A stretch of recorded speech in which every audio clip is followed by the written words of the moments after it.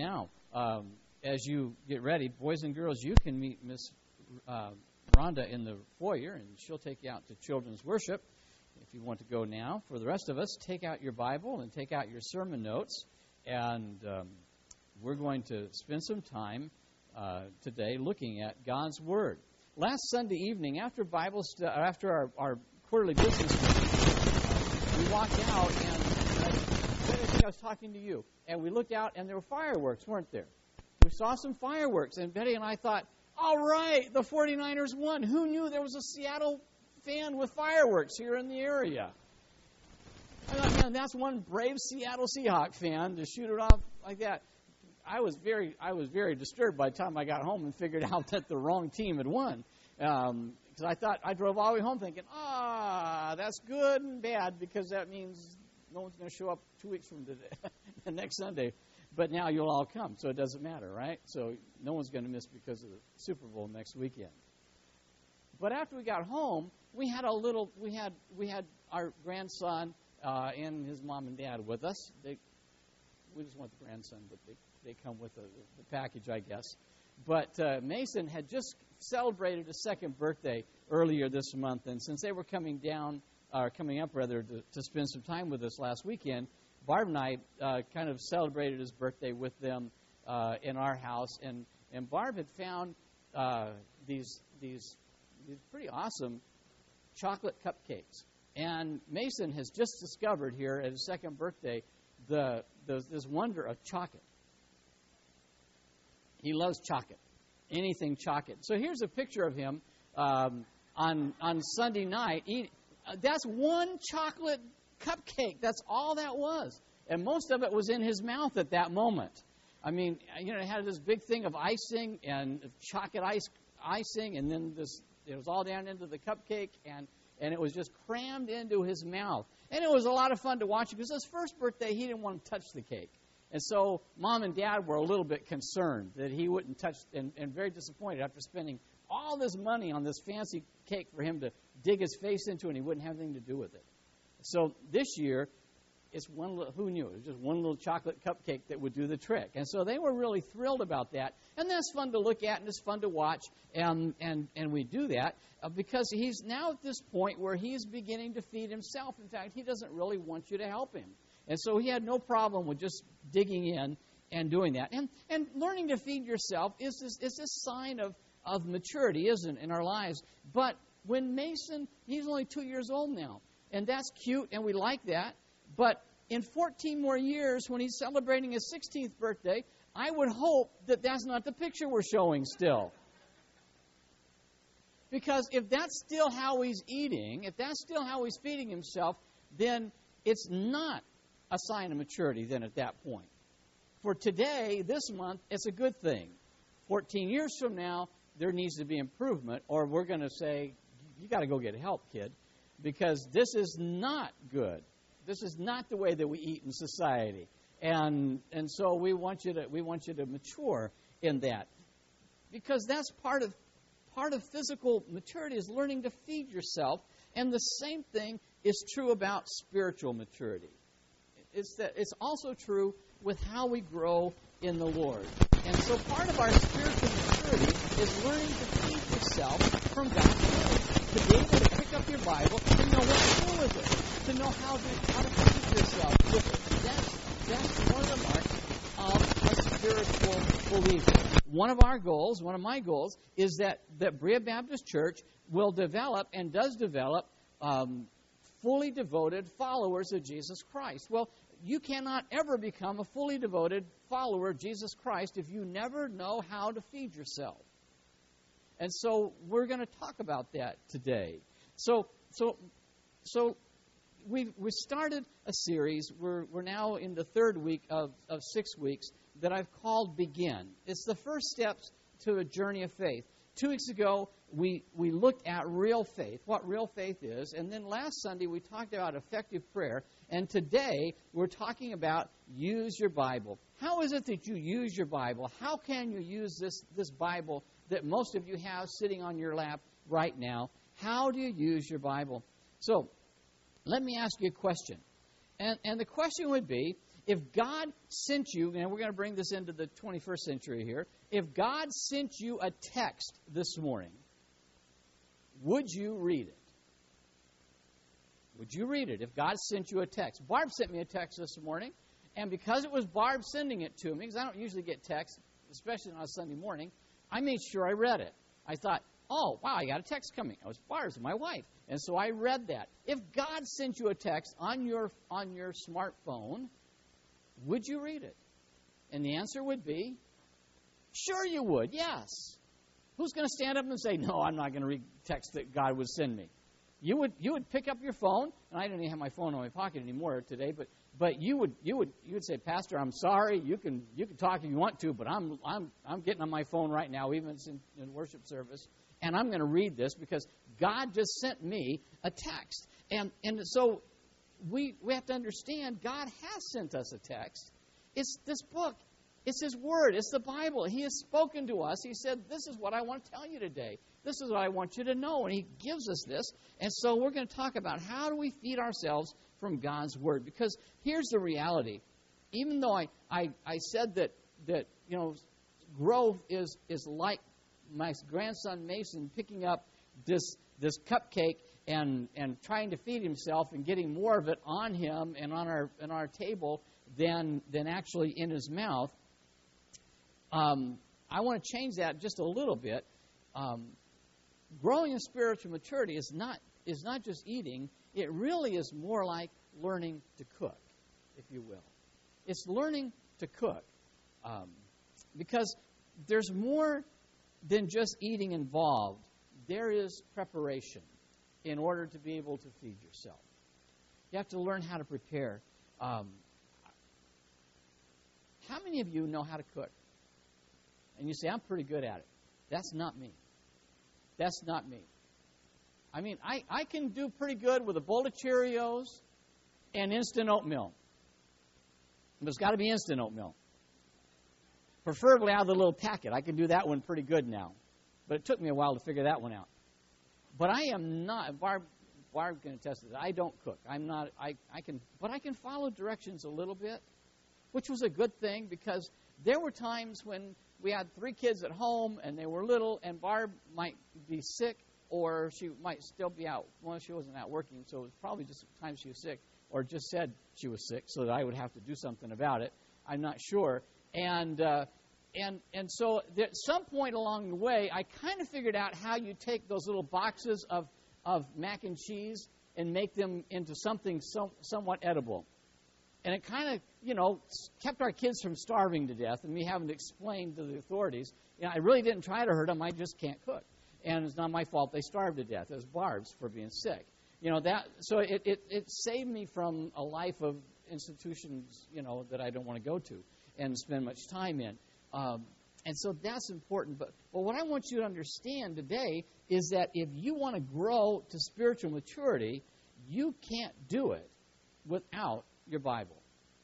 You can't get there without the Bible. You can't get there without knowing how to use it. And so you have to learn to feed yourself from God's Word if you want to be mature. Our scripture passage today is Matthew 4:4. And Jesus said it this way. He said, man does not live on bread alone, but on every word that comes from the mouth of God. So what I want to do today is teach you how to feed on God's Word for yourself, and that means there's some preparation that we're going to get to. We're going to start to deal with that, and so it's this way. You're daily growing in your faith, and not waiting until Sunday to hear from God. That you come in understanding that you can go home and hear from God every day this week. That way, when you show up again next Sunday morning, you know what happens? You come in next Sunday morning, you're not starving to death. You are prepared to hear what God has for you next Sunday morning. It's my contention that a lot of Christians come to church and they are not prepared to hear God's Word because they've starved themselves all week. They thought, all I got to do is show up on Sunday morning. The pastor's going to talk forever anyway, and so I'll get all I need that'll help me get through. And they're so hungry that they don't get anything much out of what happens on Sunday morning in the worship service. to go through that. When you get really, really, really hungry, when you finally sit down to eat, it doesn't matter how good the meal is. You just scarf it down, you don't taste it at all. And that's what happens to a lot of us. A lot of us show up on Sunday morning, we're so starved that we just scarf it down and we won't let it substitute for it. But if I spend my time getting ready all during the week, listening to God, when I get here, I'm spiritually prepared to hear the word. I'm spiritually prepared to what He has for me. And you'll be spiritually prepared in the same way. And that's the goal of spiritual maturity. And that's what we're going to talk about that. So, before we dive into that, I want to give you 4 decisions that you need to make if you're going to grow in spiritual maturity. Here's some of that preparation side now. How do I prepare so that I can eat? So let's look at 4 decisions real quickly here about spiritual maturity. The first decision you have to do is you have to decide that I need to accept the Bible as my authority. I need to accept the Bible as my authority. It's like building something without looking at the directions. A week ago last Saturday, my son-in-law, Mark, and I were putting together this little type barbecue for Nathan. And we decided we didn't know the instructions. Apparently we did at certain points in there. You know, and so there's times, we're men, we can do this. It's just a little plastic barbecue. How hard can it be? It can be really hard. Anyway, but a lot of us try to live our life that way, don't we? We get this mindset of that I don't need help. I'm adult. I can do this on my own. And so we think we got it handled, and that and what happens is that we're just a disaster waiting to happen. Life is going to happen to us, and we're not going to have any clue what it is that we're supposed to do or what God's going to do for us. And that's why to grow the spiritual maturity, we have to accept that the Bible is our authority. It's God's way of showing us how to live. Psalm 19, verses 7 through 9. I want you to look at this. If you're in Bible study today, we use these same verses in Bible study. It says, "The law of the Lord is perfect, reviving the soul. The statutes of the Lord are trustworthy, making wise the simple. The precepts of the Lord are right, giving joy to the heart. The commands of the Lord are radiant, giving light to the eyes." There are a lot of people who claim to have to be an authority. There are a lot of things and people that will claim that. And what happens is that a lot of Christians even buy into that. They will say, you know what, I don't claim the Bible is my authority, but there's this guy on TV, and I think he's pretty authoritative, and I like what he says, and so I'll let him be my authority, and I just base my life on what some guy on TV says, or even a preacher behind the pulpit in church. I'll just let them be the authority, and I'll build my life on what they say. And as much as I try to stay true to God's Word, you don't need to do that. You don't need to say, Pastor Carroll, you're my only authority in my spiritual life. Because I'm not. I'm your shepherd. I'm going to help you. I'm going to help you know where to eat. But God's Word is your authority. It is the Bible. It is. I listen to God's Word. I know God's Word. I digest the Word. That's what you need to do. That becomes our authority, is God's Word. And so a person will never grow to spiritual maturity in the faith without accepting the Bible as the authority for their lives. Second decision you have to make is this, that I need to understand the goal of studying the Bible. Not only is it my authority, but I have to understand what the goal of studying it is. Why am I doing this? Why would I study God's Word? Where am I trying to get to when I do that? What's the goal? What's the end game that God has in mind? James 1, 22 through 25, the half-brother of Jesus dealt with that. He says in verse 22 and following, "Do not merely listen to the Word and so deceive yourselves. Do what it says. Anyone who listens to the Word but does not do what it says is like a man who looks at his face in a mirror and, after looking at himself, goes away and immediately forgets what he looks like. But the man who looks intently into the perfect law that gives freedom and continues to do this, not forgetting what he has heard, but doing it, will be blessed in what he does." And so he says, here's the end game. This is what God wants. The goal of the Bible is not simply to increase our knowledge. It is to change our lives. God says, I'm not just giving you a bunch of facts. He said, I want your life to change. I want you to reflect my glory. I want you to live in holiness. I want you to be perfect in all your ways. And you can't do that without spending time and knowing how to study God's Word. In 2 Timothy 3:16 and 17, Paul said, all Scripture is God-breathed and useful for teaching, rebuking, correcting, and training in righteousness, so that the man of God may be thoroughly equipped for every good work. I was talking to a guy one time about coming to Financial Peace University, and I was telling him the benefits of it and what we would cover in Financial Peace University, and he said, oh, I know all that stuff already. He said, I don't need to do that. I already know it. But the problem was, he might have known it, but he wasn't doing it because his life was a shamble financially, and it was spilling over into his family life. But he wouldn't see the benefit. He wouldn't see the goal that it was in mind, that he would learn God's principles and then put them into practice. That he needed to do that. So what's the problem? And the problem is that just knowing stuff doesn't change our lives. It's acting on what we know that changes our lives. A lot of Christians who know a lot of stuff that don't do any of it. Who know a lot of facts from the Bible, but don't let any of them impact their lives. Don't be that Christian. Be the believer, be the Christian who studies God's Word and puts it into practice in your life. It will change you to be who God wants you to be. Third decision that you have to make is that I need to decide to grow spiritually. That's a decision. I will grow spiritually when I decide to grow spiritually. So I have to decide to grow spiritually. And if you want to grow spiritually, then you have to take responsibility for it. Got that?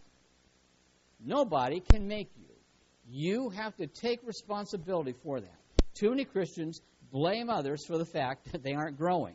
They blame their spouse, they blame their church, they blame their pastor, they blame their Sunday school teacher, they blame society, they blame the president. It doesn't matter. They blame everybody else, but it's their responsibility. If they're not growing, if you're not growing, it's because you're not doing what you need to do. You're not taking responsibility for that. 1 Timothy 4:7, Paul, still talking to young Timothy, said, have nothing to do with godless myths or old wives' tales. Rather, train yourself to be godly. Timothy, you take responsibility.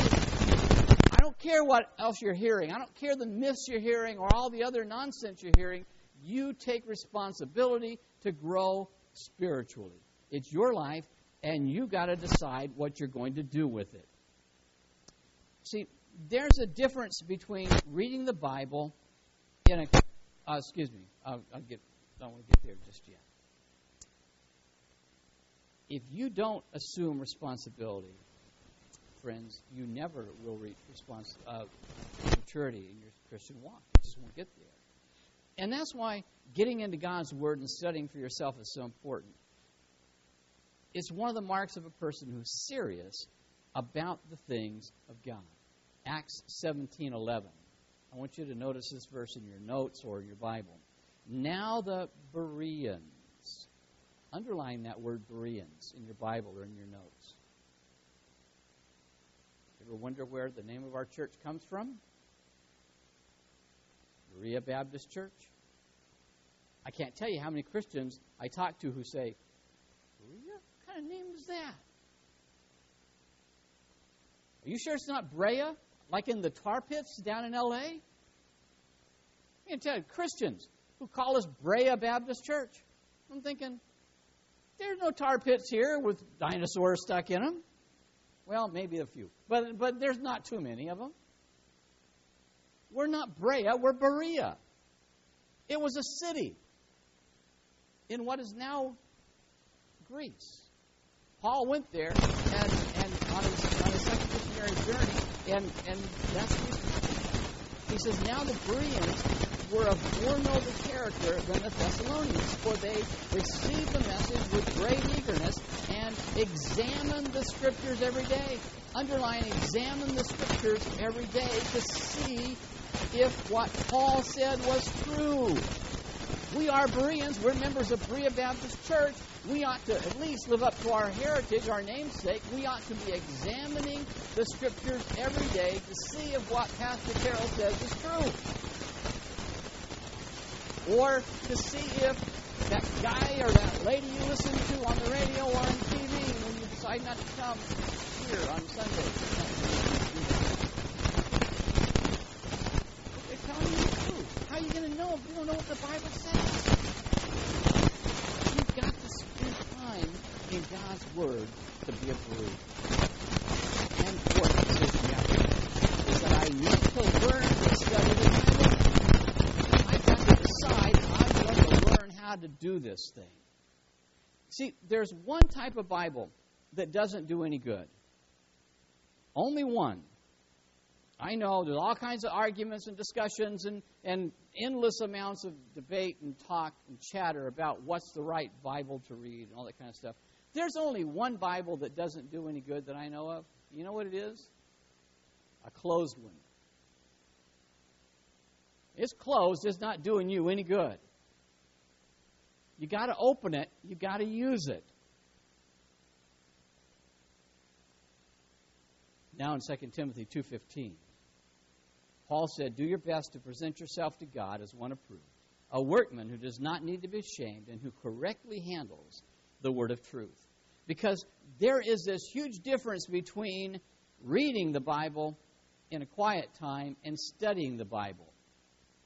Let me get you this again. A lot of times we say, well, I'm having my quiet time.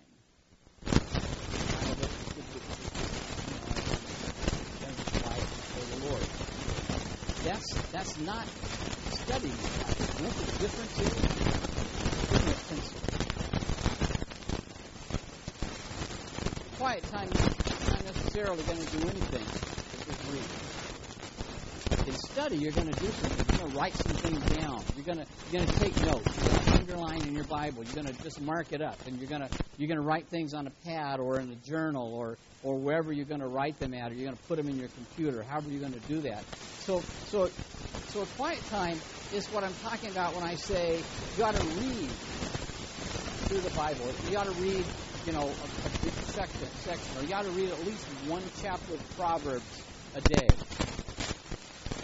In the morning, maybe, or in the evening, or at night before you go to bed, you ought to read a chapter. And that might take 5 minutes or 10 minutes or 15 or 20 minutes, whatever amount of time you set aside. But quiet time is something you do every day. Bible study doesn't have to happen every day.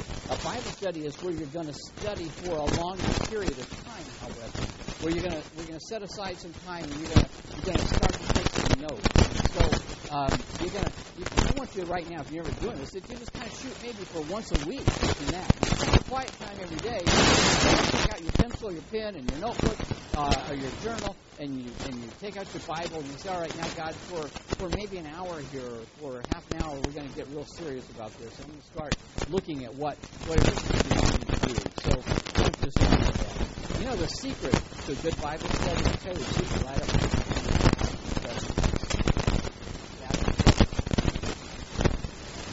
And you can be a good journalist. You can open God's Word and you can start to ask, why? Ask those questions and look at that and start to answer those questions. God, who are you talking to? Why did you say this? What's supposed to happen? What are you telling me to do? You start putting those things down and answering those questions. And the more questions you ask, the more you learn about the text. And you ask, those questions, and you keep asking those questions, and the Bible begins to open up to you in amazing ways, and you grow, start deepening in your Christian experience and your Christian walk. And there's a lot of different kinds of Bible studies, ways that you can do them. I don't know how many. Probably some of it doesn't anymore. If you want to keep doing that. For example, maybe you want to do a character study. You want to look at different characters in the Bible. You want to look at Paul or John or Moses or David. Different verses that deal with them. deal with them, or maybe the theme of the Bible. The overriding theme of the whole Bible is redemption. So maybe you say, well, I want to look at that. And I got to tell you, that's a big one because it starts from Genesis and goes all the way through Revelation. So every book of the Bible, you find that scarlet thread of redemption. But you can do that with all kinds of things. You can look at the doctrine of doctrinal studies and looking at salvation and whatever it might be. You can look just at a book of the Bible. You say, I'm going to spend the next couple of weeks or the next month just looking at one book of the Bible, and you spend time in that one book. You say, whatever's there, that's what I'm going to look at, and see what God is saying. But I want to give you one today for you to start with. It's the devotional method. In your sermon notes, you should have, or in your bulletin, you should have a kind of a thing that looks like this. It's kind of a brown, or some color brown. Beige, whatever it is. We'll take that out, and we're going to kind of shift over to here for your sermon notes at this point, and we're going to fill in some blanks on that, because I want to share with you the devotional method of Bible study. So you're going to say, what is the devotional method? Well, I think it's the simplest way to study God's Word, because you don't have to have a whole lot of help. In fact, as long as you got your Bible, you're in good shape. You still want to write some things down, but you don't have to have by other things. I mean, you don't have to have commentaries. You don't have to have Bible dictionaries and all those types of things. It's not bad to have them, but you don't have to have them to do a devotional Bible study. You just need your Bible. So as you look at this piece of paper, and I gave it to you so that you can hopefully keep it in your Bible with you, and as you learn how to do this, let's get the 3 steps that are necessary. Step number 1 is to pray. It is to pray. You find yourself saying, you know what, God, I want to come before you today, and I don't want to underestimate the power of your Word, but I also don't want to underestimate the power of asking you to open my eyes before your Word. And so you pray something like, God, open my eyes as I spend some time in your Word here, and help me see what it is that you want me to see. Help me to hear what it is that you want to say to me. I want to be open, God. I want to be teachable before you. I want you to teach me in Jesus' name. Amen. The psalmist said it this way: open my eyes that I may see wonderful things in your law. Same thing I told you. God, I'm going to open you. Help me through your Spirit to see what it is that you need me to see. Help me to understand what it is that you need me to understand. Help me to order my life the way that you would have me to order my life. And so you ask God to be with you as you open His Word, and you expect that He's going to speak to you. And you know what's going to happen when you come before Him with that type of an openness? You're going to find amazing things. Secondly, the second step after you pray is to meditate. To meditate. Now, let me explain what meditation isn't. Meditation is not getting into some weird, lotus position kind of thing. That's not the kind of meditation that the Bible is talking about, and it's not about just contemplating the universe.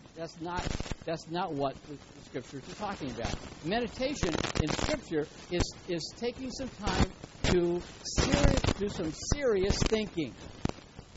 It is serious thinking. It is giving serious thought to a particular subject. It's saying, I'm not just going to gloss over this. I'm just going to park right here, and I want to know what it is that you're saying about this. I want to know what it is that this verse is trying to tell me. In Psalm chapter 1, verses 1 and 2, we read, Blessed is the man who does not walk in the counsel of the wicked, or stand in the way of sinners, or sit in the seat of mockers, but his delight is in the law of the Lord, and on his law he meditates day and night. And so the Bible tells us to meditate on the Word of God. So the question not how do I do that? Another question for you. How many of you have ever worried? Raise your hand. How many have ever worried? I could ask how many were lying, but I didn't do that. Because if we're all honest, right? What is worry? What is worrying? Worrying is the practice of, or the just spending time thinking about something, isn't it? You just let it roll over and over and over in your mind. Trouble is, worry, you're worrying about the disaster. Oh, man, this is going to happen. You know, Presbyterians are going to be in line for the restaurant before us for getting baptized. You know, I just know it. And it just rolls over and over and over and over and over in your mind. And the, you know, that's not a good thing to worry, but it is a good thing in the sense that every good Baptist who is a worrier is well prepared then to become a meditator. Because you do exactly the same thing, but in a positive context. Now you're going to let God's Word roll over and over and over in your mind. That's what it is. The Bible describes meditation as a cow chewing its cud. You say, what? You know, when a cow eats, it goes and it say it's out in the field and it's munching down on some grass. And what does it do? It doesn't just eat it and swallow it and digest it and say, that's good, I'm done. The cow eats it, and then it goes and maybe lays down or sits around and after it's eaten and it's swallowed and those digestive juices start a little bit, it regurgitates it. That's a nice way of saying it throws it. But I didn't want to say that. So it regurgitates it. And then it eats it again. It chews it some more because those digestive juices have unleashed some nutrients, and so it goes over that. And it might go over that 2, 3, 4 times. And what they're doing is that cow is designed and built to get every bit of nutrient out of the grass that it's eating before it's finished with that grass. And that's what meditation does. Meditation says I take God's Word in, but I don't just read through it real fast, shut my Bible and say, well, that's done, I'm on my way out of here. That may be your quiet time, perhaps, and hopefully it's a little more than that, too. But it says I am intentionally going to take some time to let this come back up in my life, whether it's today or whether it's beautiful, once. But I'm gonna spend some time rethinking of that and letting the Holy Spirit speak to my heart and to my life so that I'll know what it is that God wants to do, because I want every bit of nourishment out of God's Word that God has for me. And so meditation is really thought digestion, if you will. It's just saying, here are my thoughts, God, based on your Word, and I want to make sure that I'm getting what you want me to do. So let me share with you. As you turn your sermon notes, or this page over, rather, 4 ways to meditate on the top of that second side, and these are very quick, but you need to know them to be able to do that. The first thing you want to do when you meditate after you've read that passage of Scripture is that you begin to picture it. Picture it in your mind. Picture what's going on. Picture the events that are happening. If you have maps, if you looked at pictures of the Holy Land, or if you've been to the Holy Land, whatever it is, you picture that. You picture Jesus, 5,000 people plus the men and plus their wives and the kids as he feeds the 5,000. And you picture those kinds of things, and you just get that picture in your mind, that mental picture. You think about what it must have looked like, what it probably smelled like when Jesus performed the miracle or walked on water. What was it like? And that helps you keep it cemented in your mind. Secondly, you repeat it. You need to repeat it. You picture it, then you repeat it. And that's good if it's not a story, but rather it's a truth. Sometimes you do that to emphasize different words in the passage.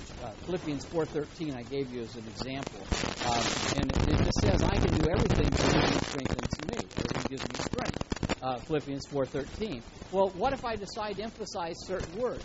I can do everything. So it's not, I know we all can, but I can do this because God's going to give me strength. Or I can. This is something that really can happen. I can. Or I can do everything. I can do everything through Him. Not me doing it, it's God. I can do it through Him who gives.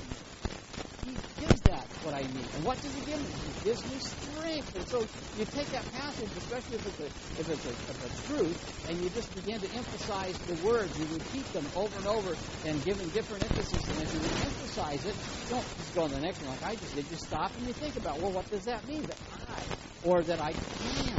You know, and you stop and you think about what that means. Maybe I'm going to emphasize one word a day. And I'm going to spend the rest of the day thinking about what the implications are for that one word. And then thirdly, then you personalize it. You take that passage of Scripture and you personalize it. And this is where you're going to insert your name. Okay? It does help to know what your name is to be able to do this. But you insert your name into the passage. John 3:16 is probably one of the best examples of that. For God so loved the world that He gave His one and only Son, that whoever believes in Him shall not perish, but have eternal life.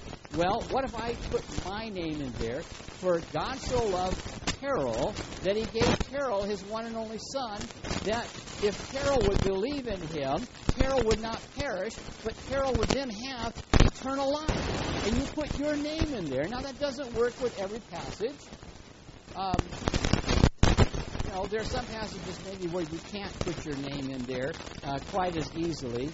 In the beginning, Carol created the heavens and the earth. Doesn't work. Okay, but there are a lot of passages where you put your name in like that. It makes a lot of sense. And it gives you a whole different perspective of what it is that you're looking at. Maybe one day you just want to personalize it, and then you pray it. As you meditate, you pray it. That's where you turn the passage into a form of prayer. God, I'm amazed, I'm blown away that you love me so much. You sent your Son, Jesus Christ. Die for me, so that I could have my sins forgiven. Pray His word in that way. And so why is meditating on Scripture so important? Because God promises to make the person who meditates on God's Word successful. You want to grow spiritually? You want to know how to walk in the spiritual wisdom? When you meditate, Joshua 1:8, this is the promise. Do not let this book of the law depart from your mouth. Meditate on it day and night, so that you may be careful to do everything written in it. Then you will be prosperous and successful. You can take God's word on that. If I'll do what He says, then I'm going to succeed in what He wants me to do. Now, one more step. The third step in this devotional Bible study method is then to apply it. Step of baptism. You've got to have some application. John 13:17. Jesus said, "Now that you know these things, you will be blessed if you do what? If you do them." God's going to bless you if you do them, Jesus said. He doesn't say you'll be blessed if you manage to stay awake for half an hour during the sermon on Sunday morning. He doesn't say that you will be blessed if you know a lot of Bible facts and trivia. He says you will be blessed if you do what the Bible tells you to do. If you do those things that God is revealing to you, then you will be blessed. And those are the words of Jesus, not mine. Those are His. You can take it up with Him. So this is really where the rubber meets the road. It doesn't matter how much we know if we don't do anything with what we know. You've got to be able to do something. So how do you apply the Scriptures in your Bible study? You just have to get to that point where you do. Philippians 2:14 says, "Do everything without complaining or arguing." Let me give you an example using this verse. How do you apply that? I can look at this scripture, Philippians 2:14, and I can just read it and say, well, that's nice, praise the Lord. And then go on. And, 9 times out of 10, maybe 99 times out of 100, most Christians, when they're reading through, would just say, do everything without complaining or arguing. God bless you. Let's move on to the next verse. What if I decided to look at it a little differently? In my meditation, I said, God, I need to apply that. So I could say, God, I need to stop right there. Am I a complainer? Do I argue unnecessarily, God? Is that what I need to know? Is that what I need to look at today? And so, God, I tell you what I'm going to do, what I think I need to do, based on what I'm learning and what I'm spending time with you about today. I'm going to watch myself this week. You know what I'm going to do, God? I'm going to note down every time I complain. If I hear myself complaining, I'm going to write it down. This is what I was doing. And every time I feel like arguing with someone, God, I'm going to stop, I'm going to pray, and I'm going to remind myself of this verse. And you know what you've just done? Now you've started to apply it. You've moved from just reading it to applying it. You're saying, God, this is what I want to do with your word in my life. And here's God's desire for you to share this with you. That you get into God's word and that you let God's word get into you. That's that step of using the Bible, of using your Bible to move toward where God wants you to be as a fully devoted follower of Jesus Christ. Let's pray together.